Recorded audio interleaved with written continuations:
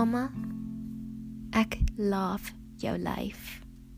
Alles van dit, elke sagte plekkie en spier, want jy is hier, soos jy nog altyd was, my vasgehou het, altyd onthou het hoe spesiaal ek is.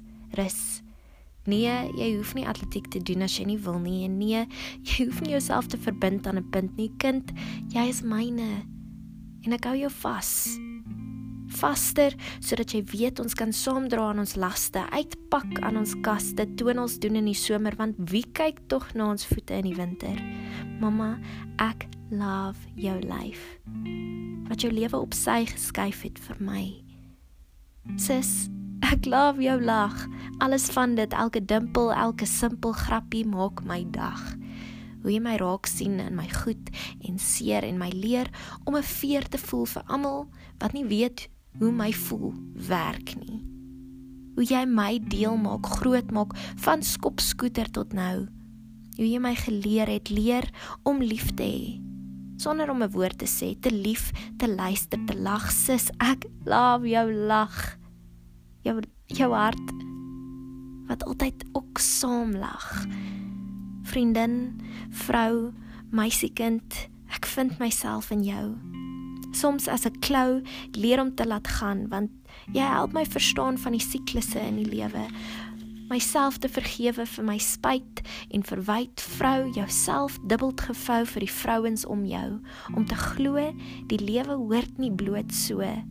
Maak om te sien die sterk wees in vrou, geweef en verwerk in 'n tapestrie van vrou. Vrou, jou asem word gehoor.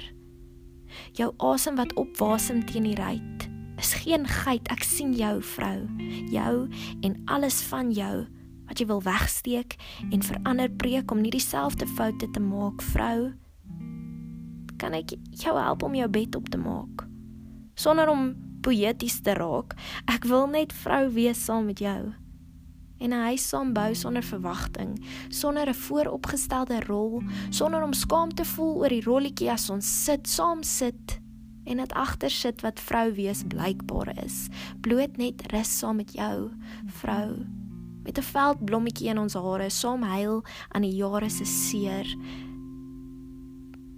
Dan wil ek weer sê ek voel 'n veer, want 'n veer voel lig, veerlig. En dan wil ek dans in die maanlig, as vrou, lig, vroulik, sonder al die tjol wat die wêreld op hol is oor vroulikheid. Bloot vrolik, saam vrou, gevou in 'n briefie wat ek nou vir 'n vreemdeling sal gee.